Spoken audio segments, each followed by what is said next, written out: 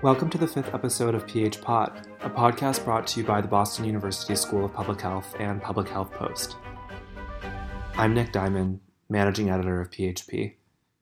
In episode 5 of PH Pod, Dr. Marianne Jarlenski revisits her article, Arguments, Evidence, and Abortion Policy, the most read publication on Public Health Post yet. Dr. Jarlenski is an assistant professor of health policy and management at the University of Pittsburgh Graduate School of Public Health. We start our conversation about the spark that lit the fire under her to pursue her work in public health. I think I, like many people, had personal experiences with health and the healthcare system in my family. I grew up with a brother who was very ill, and that personal experience combined with my experience in policy inspired me to pursue a career in research in public health. And in terms of pursuing a career in research, really, I think it was as simple as just looking around me at the different public health policies and thinking that I could do a better job that inspired me to pursue a career in research. So I hope that's true. I hope I can do a better job and also do a better job at training the next generation of public health researchers in my current role. You open your Public Health Post article by laying out the 3 arguments that others have made against induced abortion. What are these arguments?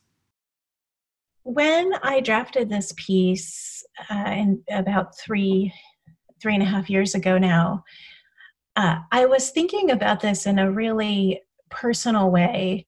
So the 2016 election had just happened when I was drafting the piece, and there were all kinds of political promises to end access to abortion, perhaps even criminalize it. And I was thinking personally about people who I know and people who I'm close to who do have a strong religious or moral conviction, and they personally would never opt to have an abortion.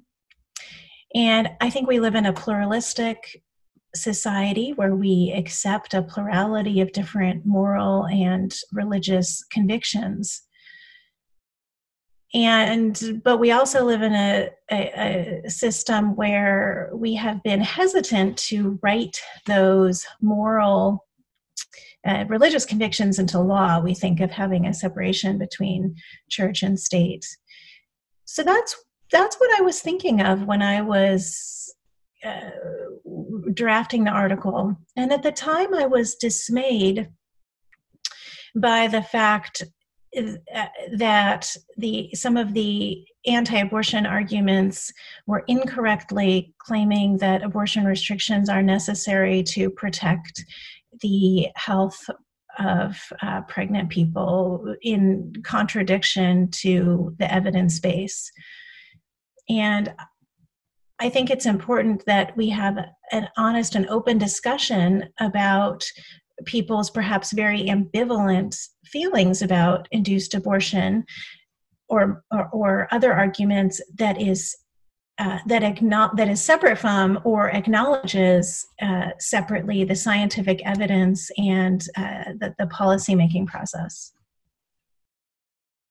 Your research supports conclusions that induced abortions do not harm women's health. How then is unscientific medical guidance codified in state statutes? I feel that they are bad faith regulations. I'm not sure that anyone really believes that having an induced abortion harms a person's health. I think they are bad faith regulations written to restrict abortion, and that's my personal feeling. And I'll give you an example. There's no biological reason why having an induced abortion versus a miscarriage would differentially affect someone's health, but these regulations only apply to induced abortions and not follow-up care for miscarriage. We don't see any states saying that a doctor who cares for someone who had a miscarriage has to have hospital admitting privileges, for example. So that is very telling in my mind. And I find that very frustrating I still find it frustrating. I did 3 years ago. I still find it frustrating. I feel like if we're going to have an honest discussion about banning or criminalizing abortion, let's not misrepresent science.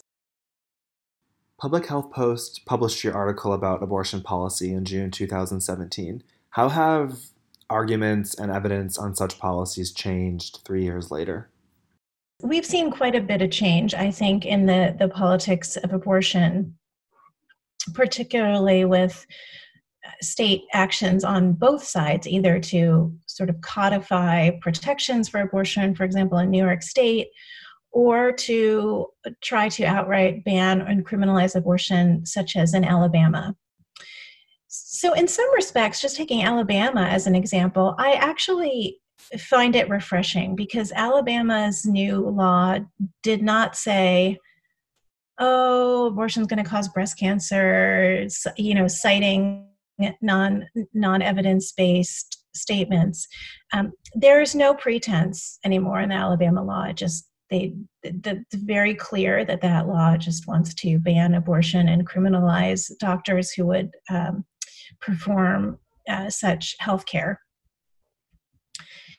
So in some respects, I find that to be a more acceptable and honest approach.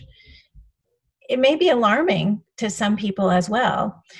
And we'll have to see what happens with that law as it moves through the court. We'll have to see if the courts continue to uphold the precedent and the zone of privacy as a constitutional principle or not. But whether or not we're ready as a country, or whether or not we want to do this, these kinds of state actions are driving us toward, I feel, perhaps a more honest debate about how we make policy, if we make policy based on religious beliefs, and how acceptable these abortion bans will be. What advice would you offer to the generation of public health practitioners working to change the fraught politics of abortion? Well, I wish I had a piece of advice. I wish I had a checklist that people could do, or something that was a surefire way to move forward.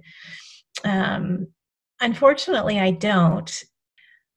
I think it's going to take new ways of thinking about this issue, to be quite honest with you.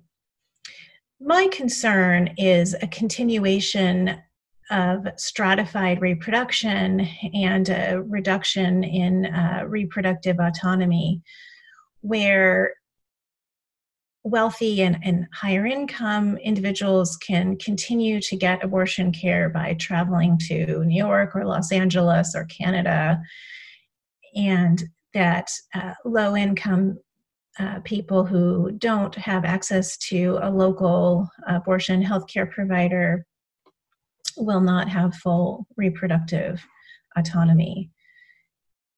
And that is the question in my mind for advocates, is how to avoid that kind of outcome at the end of the day.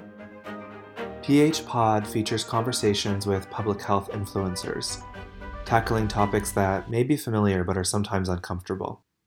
This podcast series is brought to you by the Boston University School of Public Health and Public Health Post, which informs and inflects the broader conversation on health and social justice.